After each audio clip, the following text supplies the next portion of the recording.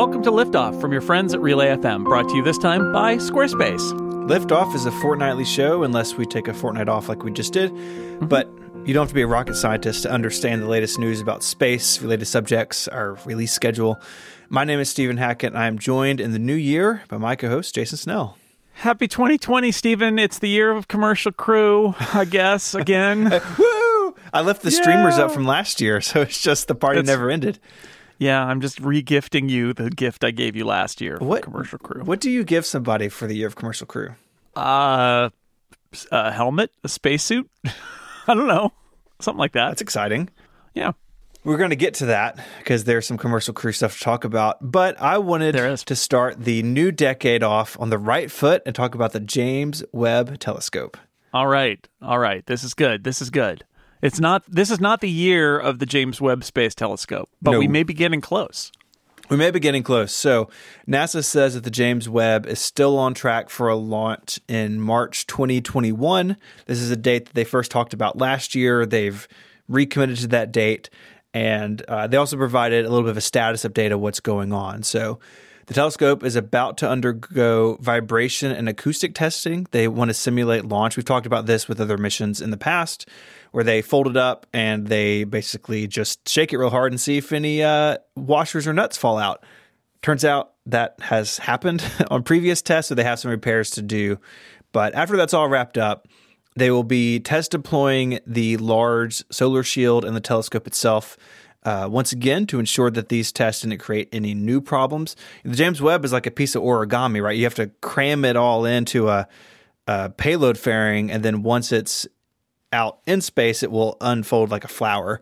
And they want to really make sure that all those moving parts, all of those mechanisms do what they're supposed to do, because there's no repairing this with any sort of current flight hardware. This is way out there past the moon. We can't go up there like we did with the shuttle and Hubble. This has got to work. And so they're gonna run through that process again, and with an eyeball towards March 2021. As a reminder, we joke about the year Commercial Crew. It's been the decade of the James Webb. Yeah. It's the final cost is going to be close to $10 billion. It looks like. I think they're at 9.7 or so is what they're saying now.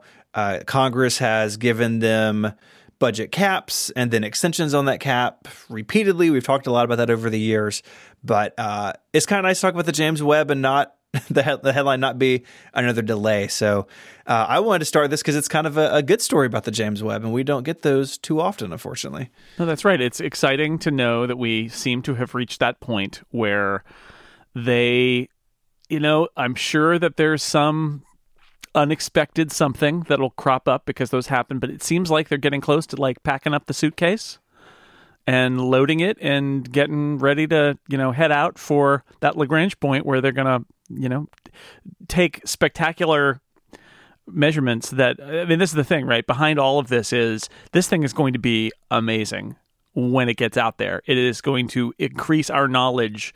We're going to talk about exoplanets in a little bit, like increase our knowledge of the universe in ways that the Hubble did and still does. Mm-hmm. And this is the next one. These come along, not very often. So it's a big thing. It's nice that we're getting to the point where it is actually going to get out there finally. I'm really excited for that launch day. Yeah, and all the science that follows it, that should be pretty great. I've got an item here about exoplanets. I guess we should just go right into that, huh? That's a good transition.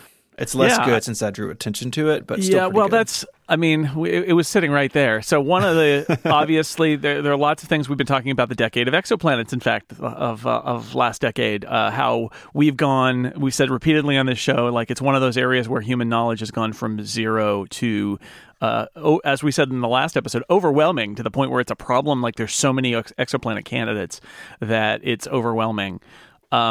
One big goal among many in the exoplanet search is to see if we can find Earth analogs, Earth-sized planets, rocky planets in the habitable zone of their stars like we are, because that's sort of the question of, can we find us? Can we find a planet that is like us? How rare are Earths?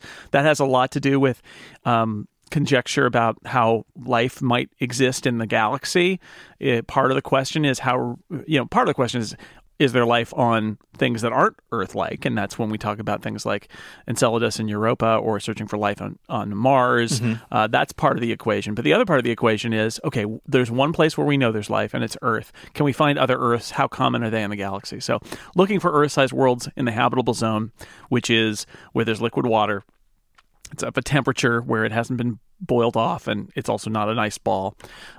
Turns out there are not that many that we have found so far, and part of that is, how we measure these things. It's harder to see smaller things that are further away. So we've seen a lot of big planets and a lot of close planets and a lot of big close planets, which is all those hot Jupiters and Neptunes and super Earths maybe.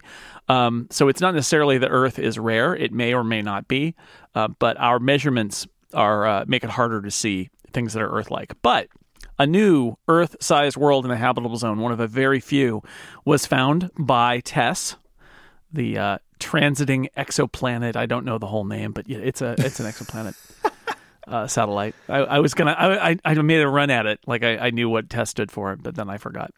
It's transiting exoplanet something. Seems to be about the size of the Earth. This new one, it's in a habitable zone. You were close. Transiting exoplanet survey satellite. Survey satellite. Yeah, something. Like I said, that's basically right. Okay, it's about the size of the Earth. That's great. It's in a habitable zone. Awesome. But it is one of these red dwarfs, which are by far the most common star. And the problem with red dwarfs, so they're very small, they're very cool. And that means for a planet to be in the habitable zone, it has to be very, very close to the star. That also means that this planet is tidally locked, which means one side of it is permanently facing the star. If you think about a planet that's tidally locked, it's actually like our moon is tidally locked to the Earth, which means one side of it faces the Earth all the time, and the other side faces away from the Earth all the time. So this planet is like that. It's facing its star. So half of it is always daytime, and the other half is always night. And, of course, there's a question of if this really is there a habitable zone in a red dwarf star vicinity? Because red dwarfs tend to be flary. They put out lots of solar flares. And the idea there is it's going to sterilize basically any planet that is nearby. That's the sort of general thought. But the people who were looking at this particular star looked for, they said 11 months with TESS and didn't see a single flare. It may be an older star and has calmed down, and that may be the way the life cycle works. Right. And it's actually a 3 exoplanet system, but the 2 closest ones are way too toasty. They're on the hot side. They're a little too close to this. Even though this is a relatively cool star, they are way too close. But this one is just inside the habitable range, so on the kind of warm side of it. But it's absolutely in there. So there could be liquid water on the surface, but they don't really know because their mass measurement isn't super fine. It could be a mini Neptune. They're hoping that it's a rocky planet. And they haven't measured an atmosphere, so they can't tell if it has an atmosphere. But it's got a lot of the good specs, a lot of the good stats for being an Earth-like planet in a habitable zone. Right. We talked about that in the TRAPPIST system, right? That some of those planets looked like they were in the habitable zone, but then it's believed that the star would basically sterilize those planets if anything was there. So you can have all the ingredients, if you will, but if the star is not conducive to it as well, with solar radiation and flares, then it kind of doesn't matter because nothing could survive there anyways. Yeah, and I don't know the dynamics of could you survive on the side that's facing away from the star, or does it matter? And I don't know, but it is one of those things that we don't. The red dwarfs are really interesting because they're so common, so we need to understand more about them, and we don't understand as much as maybe we need to because they're so common. And there's this question of are they too flary, or are they okay, or do they settle down? What's the story there? So, but it's an exoplanet Earth analog, and that's good. While we're talking about stars, there's a couple stories in here that you found about the sun's solar cycle. Yeah. Did you know, Stephen, that the sun has an 11-year cycle? I did not know it was 11 years. So I've. It's funny. It's a magnetic activity cycle that is generally thought to be because as the sun rotates, you get this effect where it's rotating at different speeds at the equator and at the poles, and so you end up with kind of like twisty, turny magnetic fields that eventually stress all the way out, and then they kind of like flip and they reset. The sun is incredibly important, but it's so complicated that it's an area that we know a lot about, but there's a lot more that we don't understand about how it works, and which is kind of fascinating. Like there's a limit to our knowledge, and we try to learn more. And this is one of the interesting things that we've learned in observing the sun is that it does have this 11-year cycle that is basically all about the sunspots, little dark patches on the sun that are actually just cooler regions that are lower down that are exposed due to intense magnetic activity. But from a distance, it looks like there's a little black spot on the sun today. That's a reference. It's good. And sometimes the sunspots can become solar storms. They shoot out particles into space. They do things like disrupt the power grid or fry satellites. That's bad, but only if they're aimed in our direction. But that does happen sometimes at the peak of solar activity. So it's an 11-year cycle, and we just reached the end. In fact, I was reading how in late November and through December, there were basically no sunspots visible for more than a month, that is solar low. That's like no sunspots. But in the last week or so, there have been a couple little tiny sunspots that have been seen, which is a little like the groundhog seeing its shadow, I guess, kind of, because it's like, here it is. It's back. We're doing this again. And in 5.5 years, it'll reach a crescendo, and there'll be a lot of sunspots, and who knows whether they're going to be solar storms and stuff like that. But what I read while I was reading about this, something interesting that this is cycle 25, they call it. So we've been looking at these cycles for a long time, but we've only seen 25 of them because they're it's an 11-year cycle. There are some studies suggesting that some solar cycles may be more active than others, and we may be heading for a cycle that is a lot less active. So over the next 11 years, one of the interesting things that will happen is there's the question like how many sunspots, how active is this cycle? Because there are probably like cycles within the cycles and without of the cycles. So the cycles themselves are 11 years, but there may be other ways to measure like whether those cycles are intense or a little more laid back. But Anyway, the groundhog saw the sunspot, and therefore we have begun cycle 25. All right. Yeah, there's something interesting that jumped out in these articles too, is that the change in polarity can cause the sunspots basically to show up in like these really interesting patterns. So there's this graphic on this Life Science article about sun cycle 24 and then projected for 25 and where these new spots are and how they relate to each other as the sun's, like you said, the very intense, very complicated magnetic field does its thing over time. Yeah, it's the sun is really complicated, like, and it's outside of human conception in a way, right? Where like planets are like, I kind of get it. And gas giants is like, okay, that's a little weird, and then you get to the sun, and it's like, whoa, this is because it's like there's a lot of dynamic activity and chaos, like in the gas giants too. When we talk about like the Great Red Spot on Jupiter, and you know how long it's been there, or all the polar vortices at around Saturn and Jupiter that we can see. You've got a very large body with a lot of gas and a lot of energy and a lot of magnetism and a lot of radiation, and there's a lot going on. And building a model, I mean, we've come a long way. Again, I'm not going to say we don't know things about the sun, but like it's so complex that it can be hard to understand exactly what's going on given our limited ability to observe it. So, and over a limited time, right? It's very hard. Even if we're really, really good now at observing it, we haven't had as much time to observe it at this level of detail. So even if there's something there that we're seeing, we don't quite know whether that's a thing that repeats or is a one-off, or it just takes time. So It's really interesting stuff. Shift gears a little bit and talk about something that you can put your mind around or your hands around. Space Lego. Space Lego. I put this in the show notes for you because you buy space Lego. I don't think it's a problem. I think it's a great thing that you buy space Lego and make it. Yeah. In my studio I have the space shuttle from the 80s, the cool one, the lunar lander they did this year, and then the Saturn V from I think last year or 2 years ago. The Saturn V is humongous. And some of those were through the Lego Ideas program, where people pitch ideas, the community votes on them, and then Lego itself, the company, blesses some of the ideas and turns them into sort of official things. I think they did the Curiosity rover at some point this way too. And the next one up, which will be out in February, is the International Space Station. This was sort of actually knocked out of contention by Lego, and then they allowed the fan base to like basically vote. If they had enough votes, they would do it anyways. And so it is it's coming. It actually hasn't been announced yet. It leaked because the designer is going to be signing boxes in Germany, and so the design and nothing gets past the eyes of Lego fans, right? It's true. It's a whole world. So this should be out the very end of January, early February, and I think it looks pretty good. I'm excited to get it and put it together. I have no idea how big it is. It doesn't look humongous, but I don't know. It's hard to tell scale from the box. The Saturn V, I can tell you, is huge. Our trip to Johnson Space Center makes me have a even greater affinity for this because we saw a few different kind of mock-ups, right? We saw some of the mock-ups that were in that warehouse kind of space, and then we also saw the portions of it that were in the pool. Mm-hmm.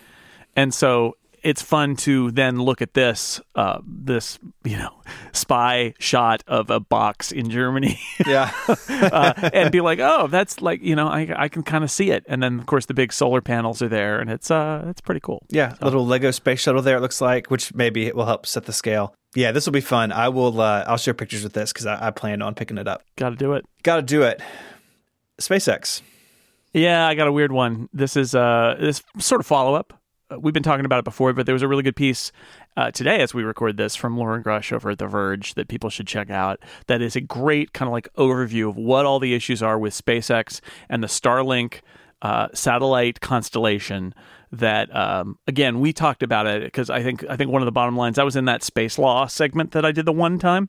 Yeah, not a recurring segment, I've noticed. I could have made this space law, I suppose, but I didn't. Yeah. So SpaceX is already the operator of the world's largest constellation of satellites because they've launched 180 Starlink satellites. They launch them 60 at a time.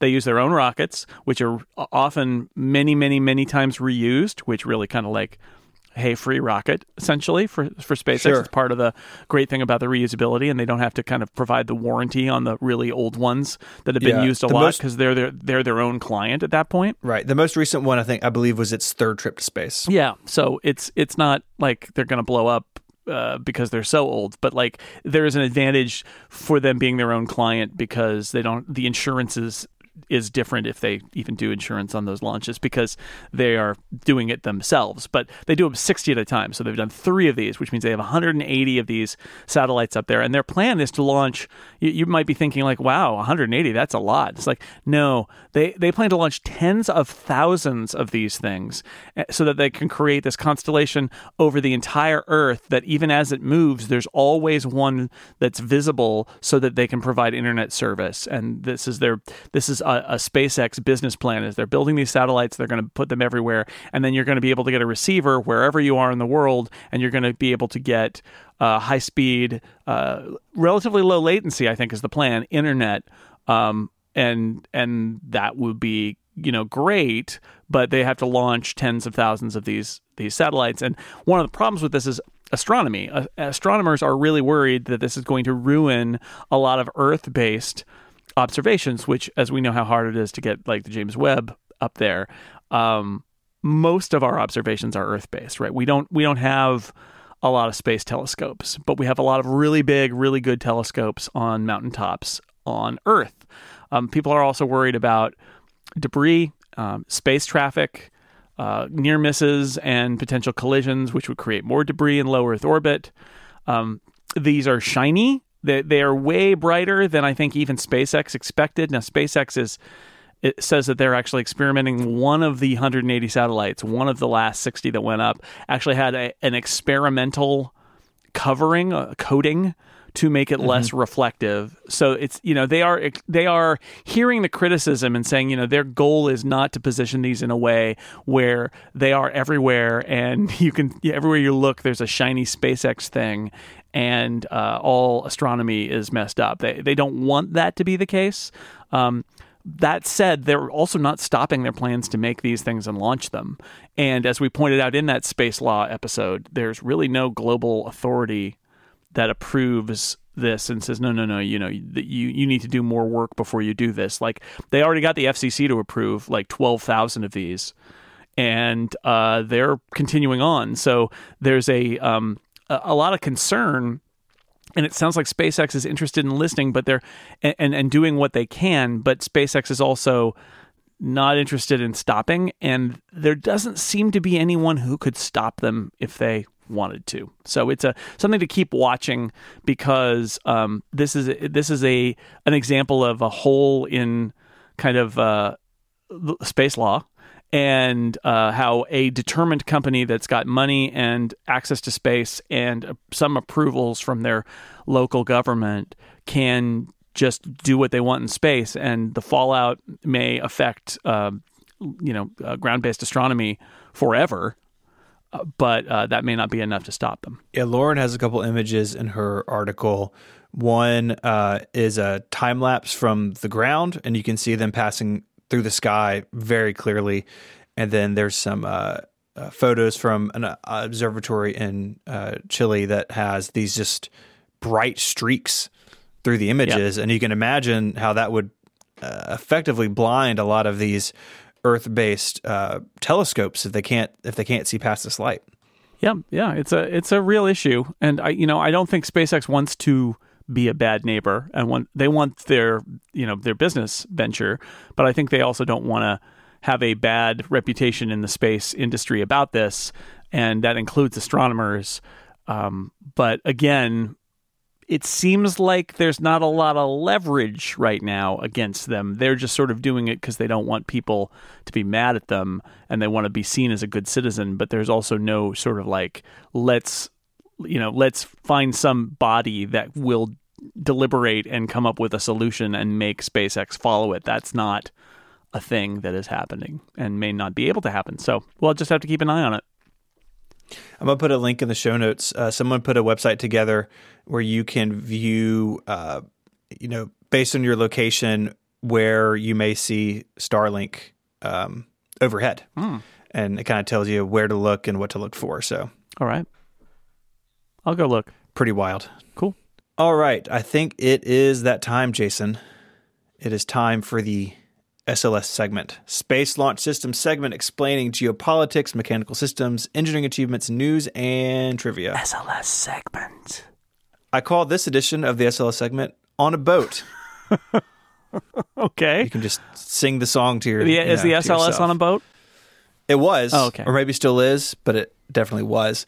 So we've talked a lot about this, about the green run at Stennis. And before the break, we were talking about how the first core stage, the first SLS, was wrapping up completion. That happened over our break. So it's got all the shuttle engines on the bottom of it. All the nuts are tied. Everything is sealed up. It is ready to go. So NASA has this huge barge called Pegasus. Back in the shuttle days, it was used to carry the external fuel tank.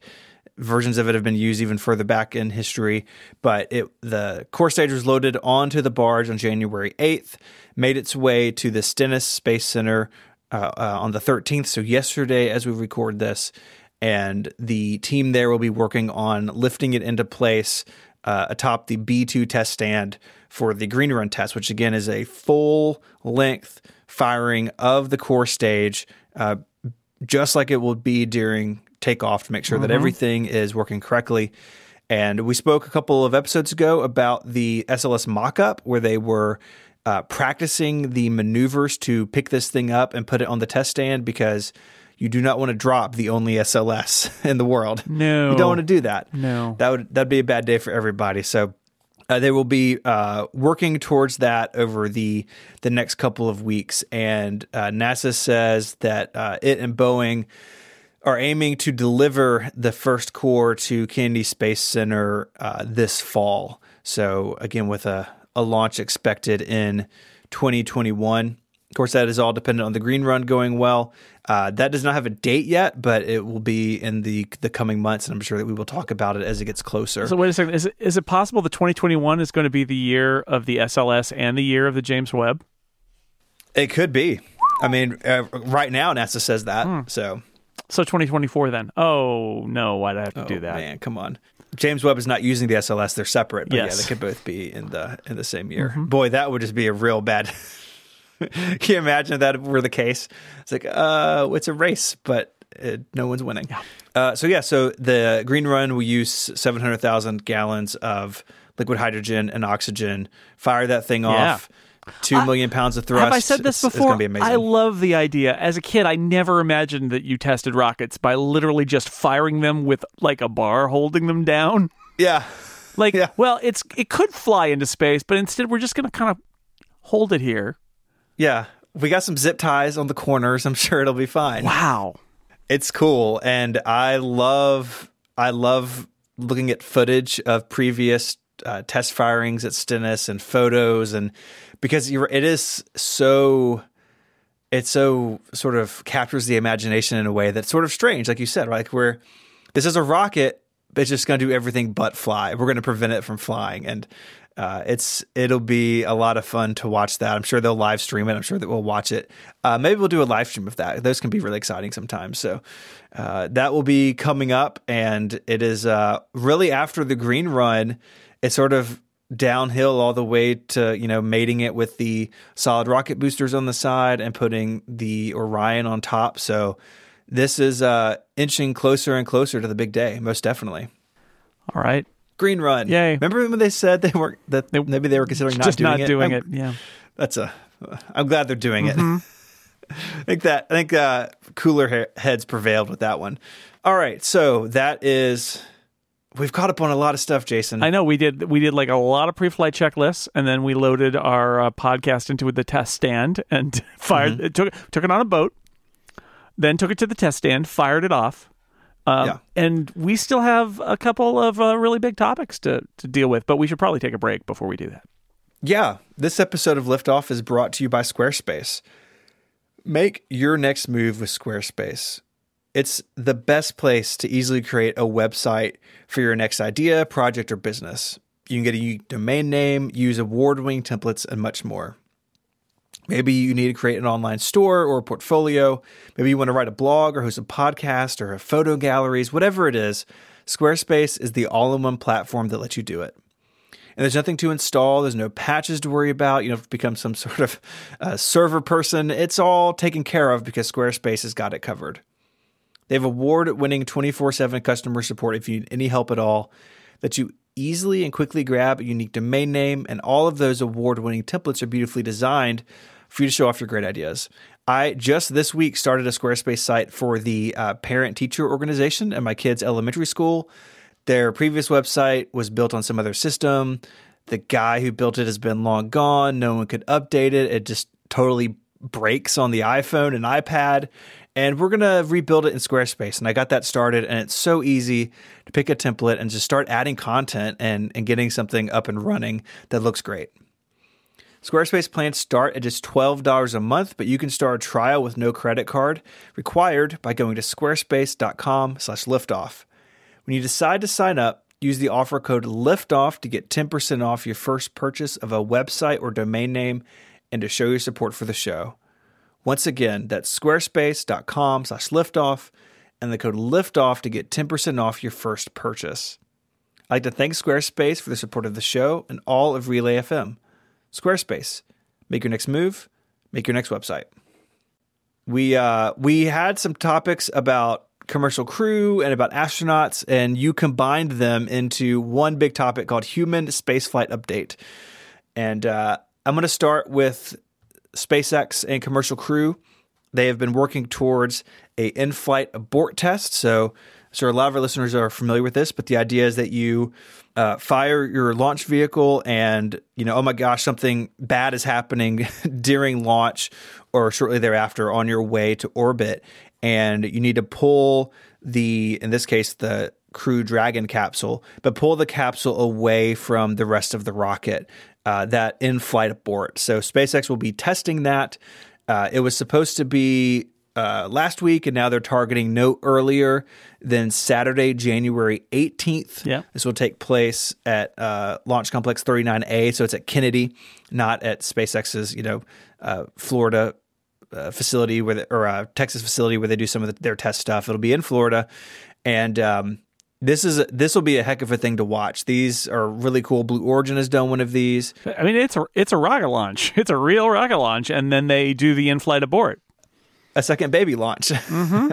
Yeah, and then keep in mind that this is the thing that when they were doing it on the test stand, it exploded. So then they had to redesign some stuff, and they also had the kind of like the parachute issues that they were working on. That they've also these are like the last kind of steps before they can get a flight on the schedule.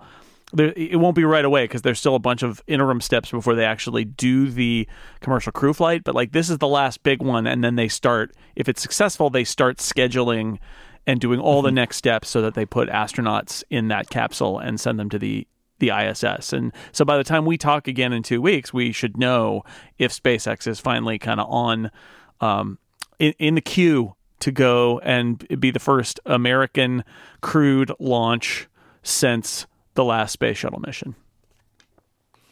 Of course, SpaceX isn't the only company in this game. Boeing is there with their Starliner. Yes, but what about Boeing, Stephen? What about Boeing? Has been having some trouble in the and that is an understatement, in the news lately. How is Starliner going?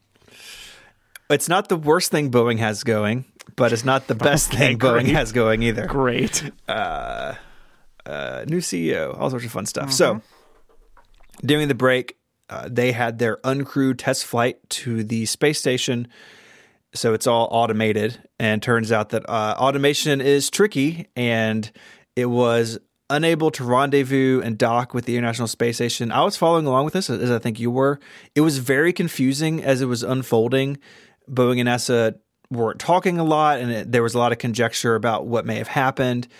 Well, it turns out the core issue is that the mission elapse timer, so the clock that starts running, telling the spacecraft basically what time it is, and when it's all automated, that clock is super important because it tells the spacecraft, okay, now it is time to start this burn, stop this burn, pitch this way. All of those things are tied back to the mission elapsed timer. And it was off by 11 hours or so. And I think they're still trying to figure out the root cause of that. But basically, it meant that the spacecraft was confused about what its state was. And so the launch was fine. There was no issue with the launch vehicle. It separated, everything was fine. But then it burned too much propellant achieving orbit. And because it didn't think it was in orbit yet because the time was all off. And this was made more complicated by the fact that apparently the spacecraft was basically passing over a gap in NASA's coverage. So NASA can talk to these spacecraft via satellite and ground control stations. And there are gaps in that. It's not 100% coverage. And as this was going on, the spacecraft was in one of these blackout areas. And so even NASA and Boeing really weren't sure for a little while what was happening. They were trying to send signals to it to want to get through. And by the time it was sort of understood what had happened, getting to the space station was basically out of the question. They didn't have enough propellant to do it because they had to catch up with it. And so that was out of the question. But it seemed like the early fears of, it's out of control, it's tumbling, which is one story that kind of came out. Basically, all that stuff sort of settled down, and they were able to put it into a stable orbit. They left it in orbit for about 48 hours. Because even though docking and rendezvous, that's actually the requirement in the commercial crew contract. Like you have to go do that. And Boeing hasn't done that now. But even without that taking place, there were other measurements and lots of other information that was being gathered during this flight, right? They want to see how the Starliner handles in low Earth orbit. So by all accounts, the rest of it was fairly successful. They got a lot of data they wanted. They landed safely. Remember, they touched down out at White Sands out in the desert. That all went well. And this is kind of where we are now. They're still trying to work out what happened. What I think the most interesting thing to me in all of this is a comment from Brian Stein. It's been echoed by others that had a crew been on board, they would not have been in danger. This wasn't an issue, where the spacecraft was out of control. It just burned incorrectly because it didn't know what time it was. But had that happened, had it have been automated and crew could have been on board, they could have simply overridden it and stopped it from misbehaving, stopped the malfunction, and maybe even worked to reset the mission elapse timer from the spacecraft itself. So in a sense, this is a success because yes, the spacecraft had an issue, but it's an issue that could have been overcome by a human crew. Right. But it is a failure according to the commercial crew agreement because they did not dock and rendezvous. Yep. And so my understanding is that they're going to have to repeat this. That is unclear if NASA is going to enforce that or not, which I think is interesting. That's just unknown at the time of our recording.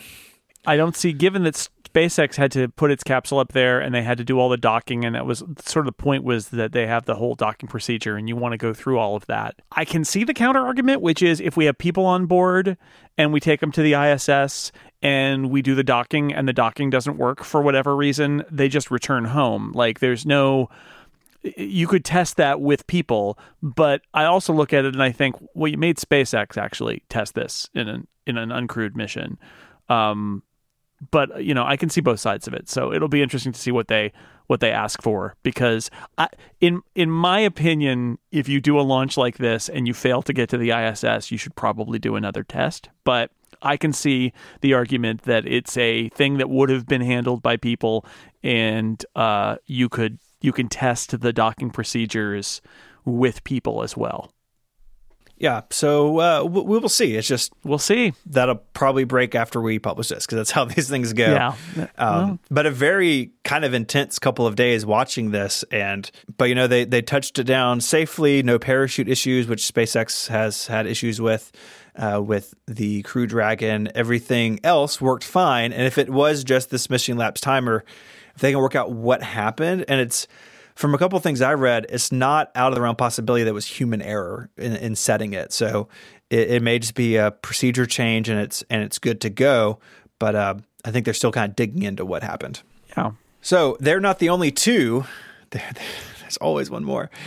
Sierra Nevada's Dream Chaser, which remember is like the space shuttle that was left in the dryer too long, the little baby space shuttle.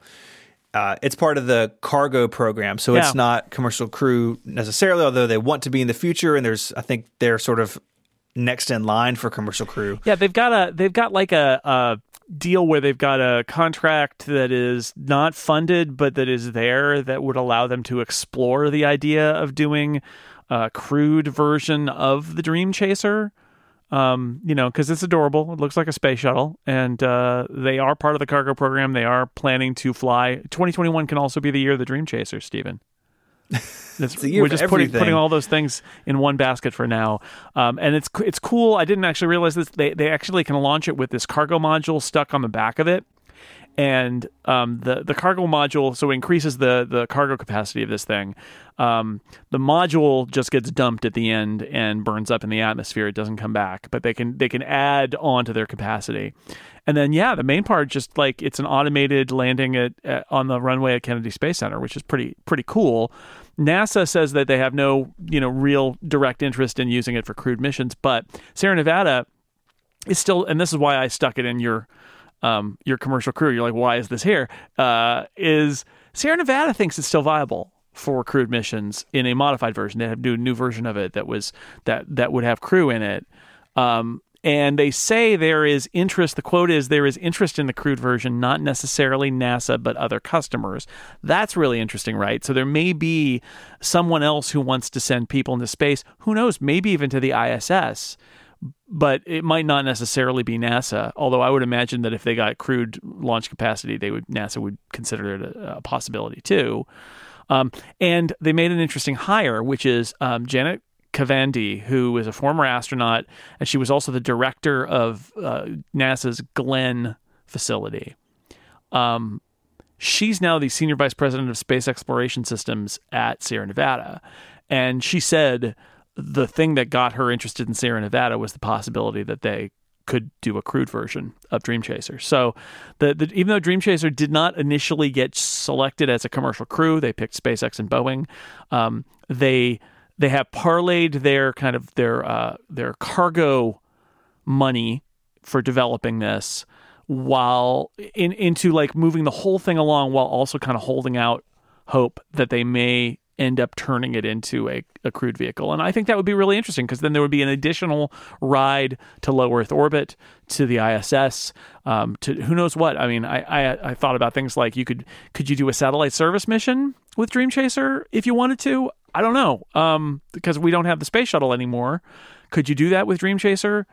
Could you service the Hubble another time, like with something like this instead of our other options? I don't know. It's a wrinkle. It's an interesting wrinkle that this thing is still out there. And of course, the next step is that it needs to do its cargo job and prove itself as a cargo supplier to the ISS. But I think it's worth keeping an eye on what Sierra Nevada is doing. They're doing some interesting stuff. You can see from their perspective that opening this up for crew, whether commercial crew or something else, is clearly a good decision from like the business perspective as well, right? There's only so much cargo to haul, and you're competing with other companies like SpaceX and Boeing and others to do that. But there is this sort of other world of, well, as more people want to do low Earth orbit stuff, being open to that, having a vehicle that's ready for that gives them potentially more areas of business. So I think it's super smart. Yeah, and I think about the ISS, and I don't know all the politics of the ISS, but if you think about, let's say, ESA, right? Like, and the ESA astronauts go to ISS, but they go, right now it's on Soyuz, and, presumably they would buy some seats on commercial crew. But I look at something like this, it's like, well, if there's another player, even if NASA is not super focused on it and not funding it, like there are other space agencies that might want to send people to the ISS, let alone other places in low Earth orbit. So there's, I don't know, it's just, there aren't that many players in this, right? In sending people into space. So the fact that there's this other player that has been kind of quietly building a cargo vehicle, but never making a decision that would make it impossible for it to be a crewed vehicle, because they always have kept their eyes on that.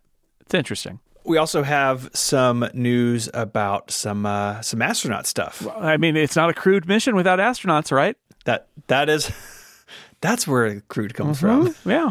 You gotta have a crew. You gotta have people. Yeah. If it's not, otherwise it's just seats, empty seats, and that's not a crewed mission now. It's like that SpaceX mission where it's like we got a whole capsule with a mannequin in it. Like, it's not, the mannequin doesn't count. Mannequin's not an astronaut.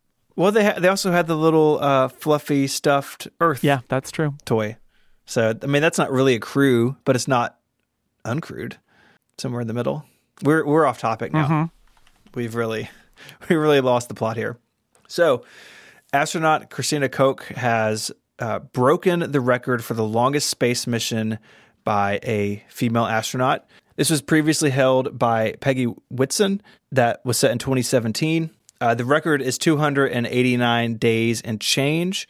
And what's cool about this is that Koch still has several weeks before coming back. She is slated to land from the International Space Station on February 6th. So she's going to break that record, has broken the record, and will add to it quite a bit. That will be 328 days on this mission, just 12 days shy of the longest single space flight by an astronaut, which of course is Scott Kelly at 340 days as part of the year-long twin study. So coming in just at the heels of that was back in 2015, 2016. So yeah, huge news for Koch, very exciting.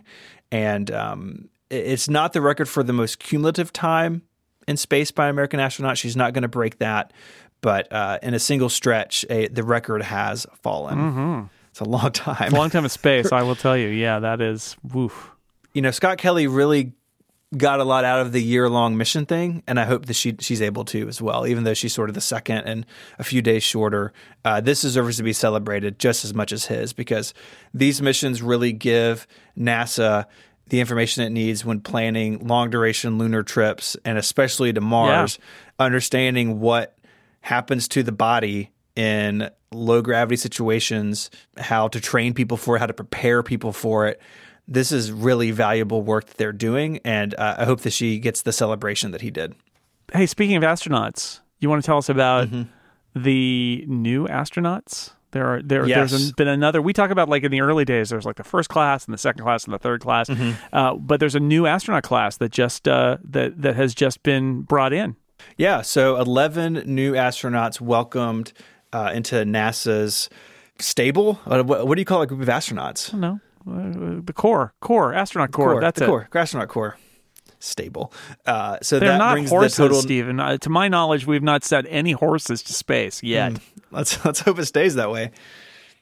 So it brings the total number to 48. And you may think, why in the world does America need 48 astronauts? And they do a bunch of stuff. So, of course, there's the International Space Station. There's Artemis coming up maybe by 2024 or 2026 or whenever it ends up being.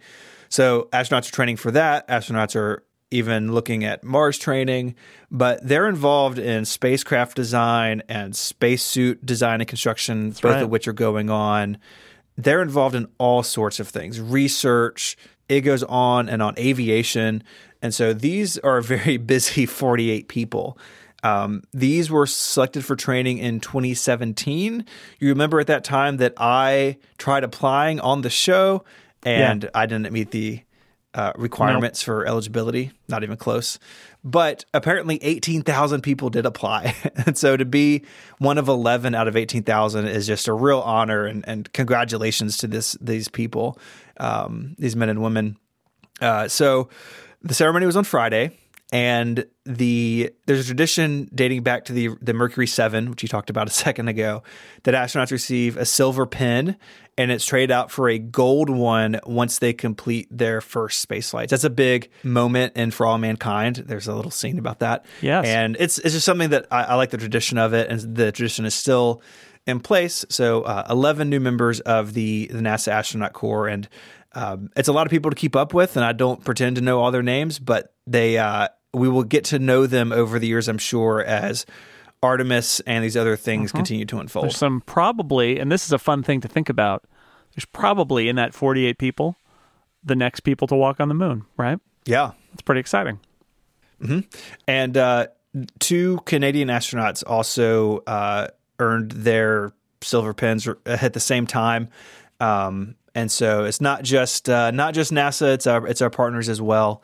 And they did 2 years of training, and then they will kind of go out into specialized training for what their future missions will be. Nice. Yeah. And of course, these astronauts are also flying commercial crew, right? So it's Starliner and Crew Dragon. So they are busy. Yeah, for sure.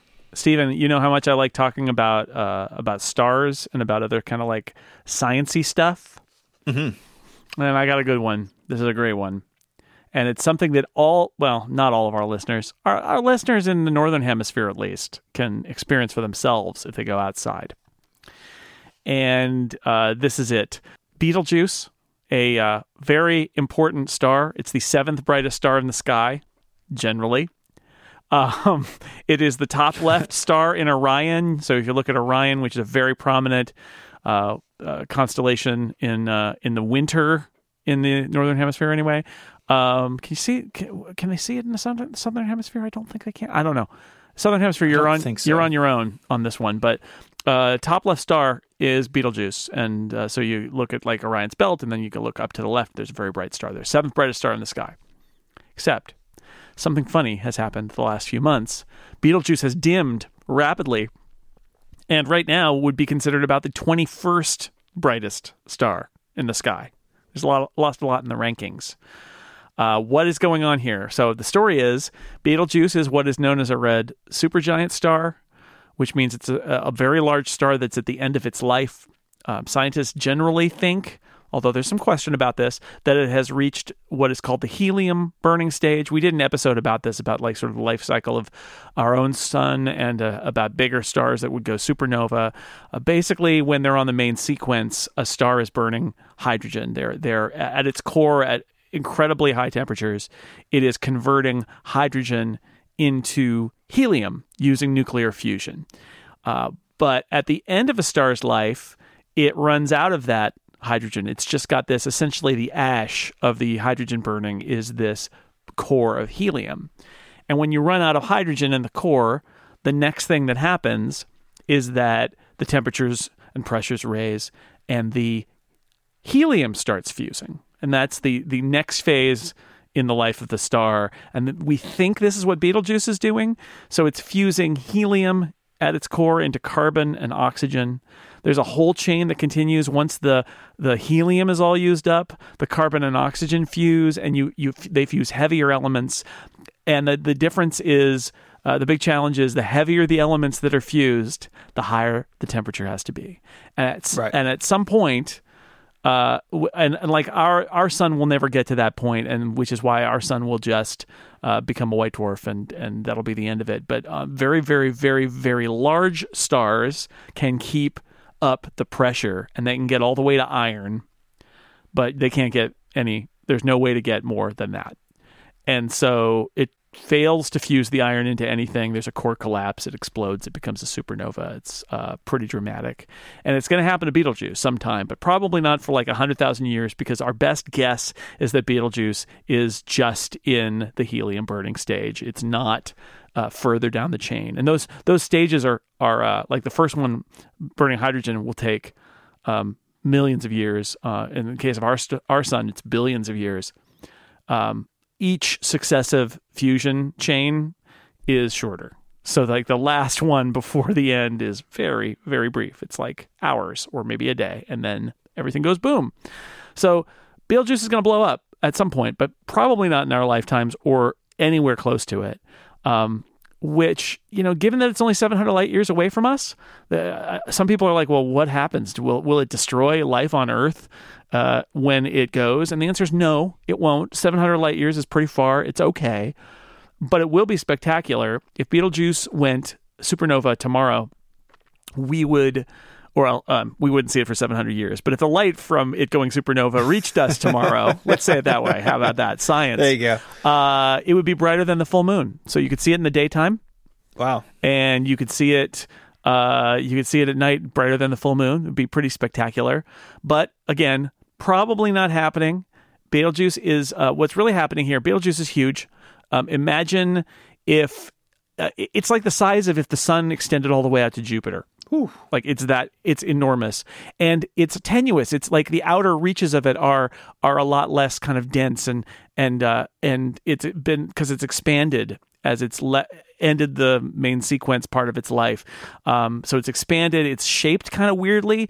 We actually know that it's shaped weirdly because it's the first star that we ever imaged as anything but a point, other than our own sun, because it's so close and it's so huge that we were able to sort of like take pictures of the shape of Betelgeuse, and it's kind of weird shaped. But what's probably happening is some darker, cooler part of Betelgeuse and its big mixed up, envelope of gas is facing us right now as part of a complicated cycle. We talk about the solar cycle. Like, there's probably a fairly complicated cycle. It's of gas moving around inside the envelope of Betelgeuse that, depending on like if they coincide, it really dims a lot, and that may be happening now. There might also be like some dust or something in between us and it that sort of passed in front of it. There are a lot of thoughts about this, but what it probably involves Betelgeuse itself, because its brightness has been variable throughout the history of astronomy. It's always been a variable star. This isn't anything new,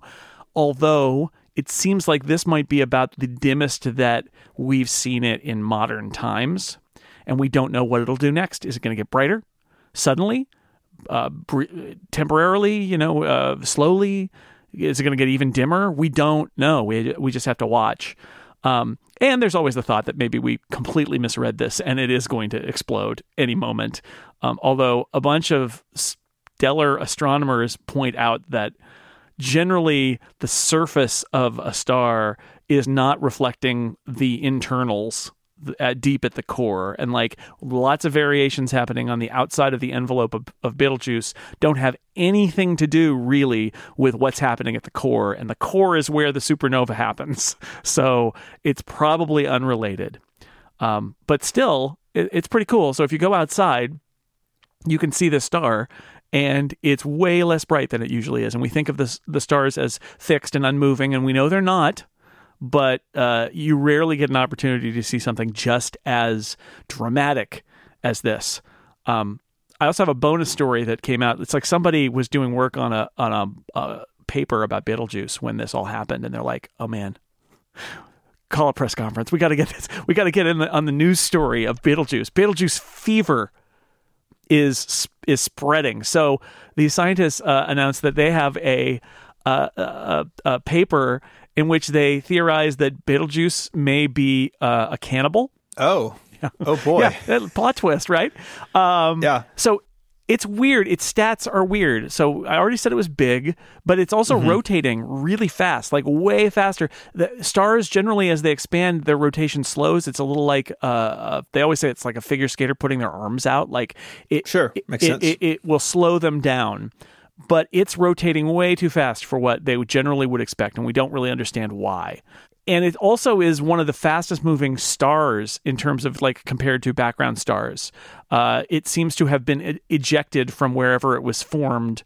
And the theory goes that maybe it was ejected with a buddy. That there were 2 stars, a 16 solar mass star and a 4 solar mass star ejected. And then at one point, the 2 of them collided and merged, and the 16 solar mass star that we think of as Betelgeuse ate its buddy. And that might explain in the computer models that these people have run, that might explain the rotation. It might explain their origin and why it's all moving very fast compared to the background of the galaxy.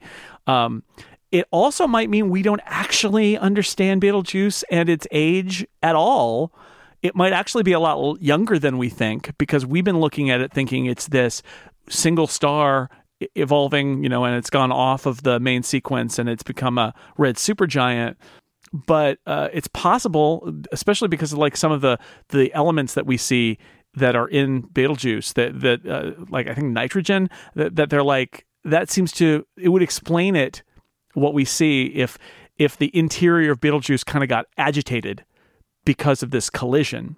But that it's possible that it has way more time than we think before it explodes, because it's what we thought was a sign of age is actually just a remnant of this collision. So it's an interesting conjecture. But regardless of any of this, the fact is, if you can go outside and find Orion in your local sky, go, find the belt, look to the upper left.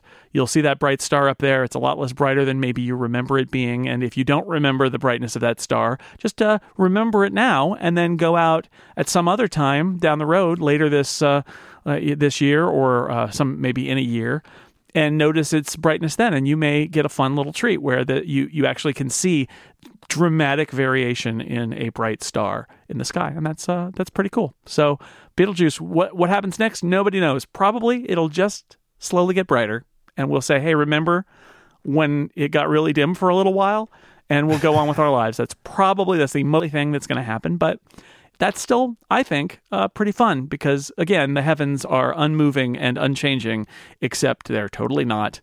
It's just rare that we see them at the span of a human's attention span, let alone like lifespan. Right. And with this, we've gotten this dramatic dimming. So it's fun to see. Go see it. Yeah, and in a spot that's easy to for anyone to find, right? It's Orion is about as easy a constellation as you're ever going to find in terms of it's kind of like a box with that diagonal slash. That's the belt. You can probably find it. We did want to let everybody know we've had a lot of people ask us about For All Mankind, if we were going to talk about that now that the season is over. We have spoken about it. It will be over on The Incomparable. Jason, do you know the date that's coming out? Yeah, it is this weekend. So January 18th, 19th, somewhere in there. Okay. It'll be episode 497, and you can go to theincomparable.com or just search for The Incomparable in your podcast player and find it, and that'll be the next episode as we record this. So it's you and me and a couple other nice people talking about For All Mankind, the whole season. I will put the link in the show notes. That link won't work until the episode goes up, but for future people, that's where it'll be. Future people, how did the James Webb... Oh, no, sorry, they can't answer me. No. Who got to commercial crew first, future people? Tell me. It doesn't work this way. What happened to the SLS? Did it make it? Mm-hmm. Okay, so so it was a good conversation, and it was fun to get into it, and I won't spoil anything past that. Great. All right, I think that does it. I think so. We did it, but there'll be more. This was packed, but you know what? In a fortnight, it'll be packed again, because there's always stuff happening out in space. Mm-hmm. If you want to find links to stuff we spoke about, head over to the website, relay.fm/liftoff/115. While you're there, you can get in touch with feedback or follow-up via email. There's also a link to our Tumblr site where we are posting links in between episodes. There's been a lot of that recently because we took a little hiatus for the holiday. So you can check that out. You can also find us on Twitter. You can find Jason there as Jay Snell, and you can follow me on Twitter as ISMH. Until our next fortnight, Jason, say goodbye. Goodbye, everybody. Adios.